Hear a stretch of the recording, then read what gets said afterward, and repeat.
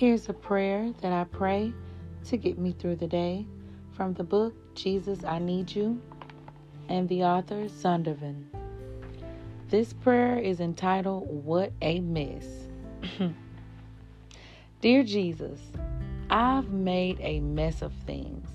I've said and done things without seeking your will. Now I've made everything so much worse. The situation was not mine. It was hers to work through. My intentions were good, Jesus. I stepped in wanting to help, but I went about it all wrong. I betrayed her confidence, shared her secret, and brought someone else into a private situation. I gave advice that was unsolicited, unwanted, and wrong.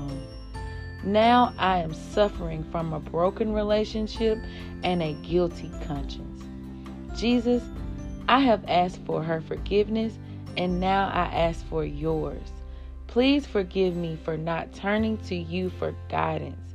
Forgive me for barging into a situation that was private between you and her. Forgive me for thinking that I knew how to help better than you.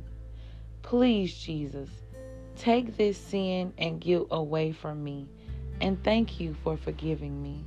Amen.